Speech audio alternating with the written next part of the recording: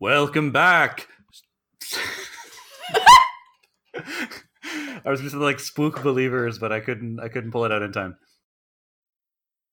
Welcome back to Page of the Ninth, the daily podcast where we read a page of Harrow the Ninth and then we talk about it. This is page 395. Abigail said, "Close by. The others will be there already if all's gone according to plan. Take my hand. We're heading outside." The cold hit like a slap in the mouth. The snow was falling in driving, vision-obscuring sheets, smarting the skin with a smell that made them all retch. The fifth led her along a rope attached to an outside terrace. The obscuring fog could not disguise the roar of the sea below, nor the fact that most of the terrace had gone. Then, down again, into a corridor so choked with gurgling pink tubes that they brushed Harrowhark as she followed close at heel to descend a flight of stairs. This was familiar territory, a vestibule, dark and claustrophobic. Malfunctioning lights overhead, fizzing madly. At the bottom of the stairs, glass doors showed the space where the pool had once been, filled now with bloody water, dark bobbing shapes within. River water. Abigail turned to a tapestry that had been pinned up over one wall, and, shouldering it aside, revealed a cramped entryway to a hall that Harrowhark knew well. She said, "Surely not." "It's not locked," said Magnus, "and it's been left alone. No blood rains, nothing jiggly." Harrow was bewildered by another layer of recognition and realization as Abigail approached the great heavy pillared lictoral door with its reliefs of horned animals and its crossbar of black stone and carved marble, and rapped a sharp sequence of knocks on it that were, after a moment, answered by a scrabbling from within. This was not simply one of the locked rooms of old. It was a person's room, and as for whose, the door yawned open.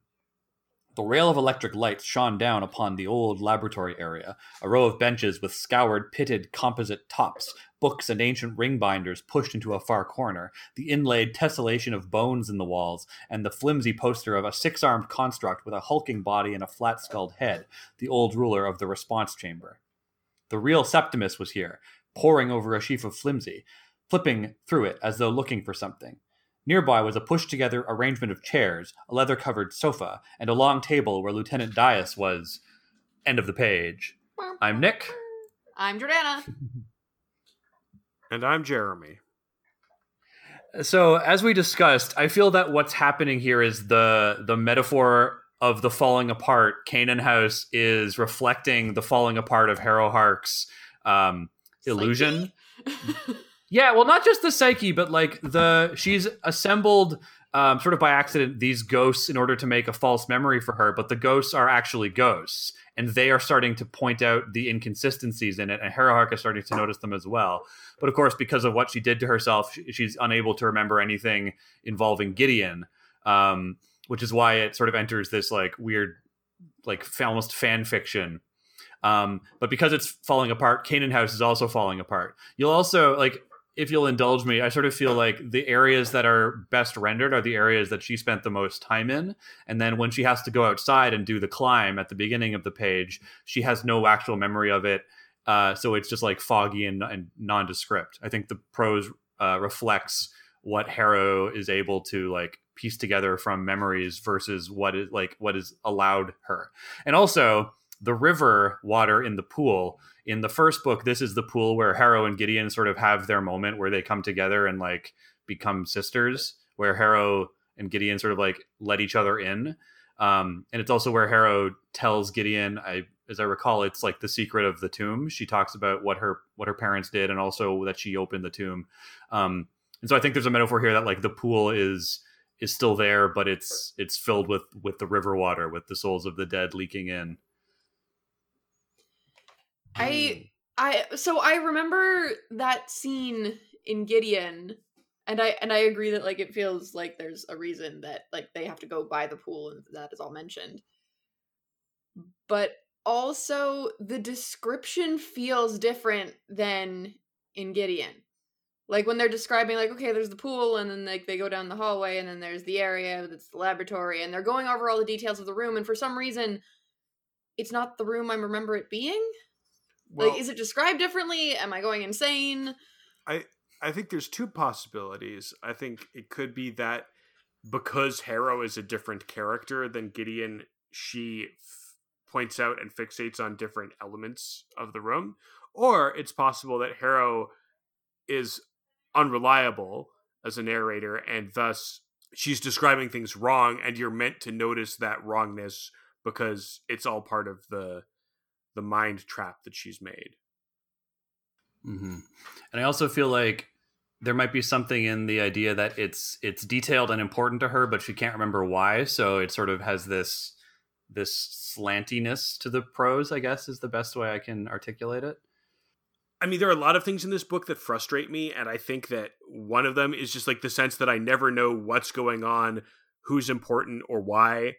And when I feel that for long enough, I kind of check out, and I feel like I check out every time she like flashes back to what were supposed to be the events of Gideon the Ninth. And maybe it's because they are different.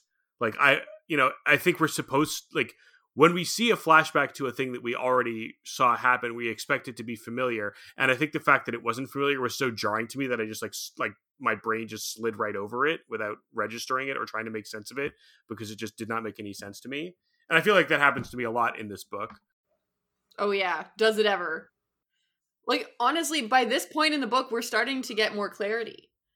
Like, this is like, I feel like by the late 300s, early 400s is sort of where we're getting to actually understand a few things. Yeah. Well, because by the late 300s, early 400s, we're in a place where new things are happening. It's no longer kind of retreading the broad strokes of the first book, which the early memories are, but it's starting to make new things. This book really started to sing for me when I reread it. Because I was with you there the first time, Jeremy. I was very confused. I was frustrated that I wasn't spending time with the Harrow Hark of the first book, the one who I liked and wanted to spend time with. Now, Nick, we shouldn't get too far off the page. Okay, fine. But just to say that on reread, when you understand, spoiler alert, of course, by now we've talked about this, so it shouldn't be a spoiler. But once you understand that these people are not memories, they're ghosts who are like dimly aware that something is wrong and they have agency, it makes more sense, because it's not just like, why is Harrow having these memories wrong? It's something new is happening. And these are all characters with agency who are trying to solve the problem while being constrained by the fact that they're ghosts. So I would say to you, if you liked the first book enough to read the second one and get frustrated by it, and like you don't mind rereading it, I would say take some time and then reread it, because this book is way better to me on the second read through.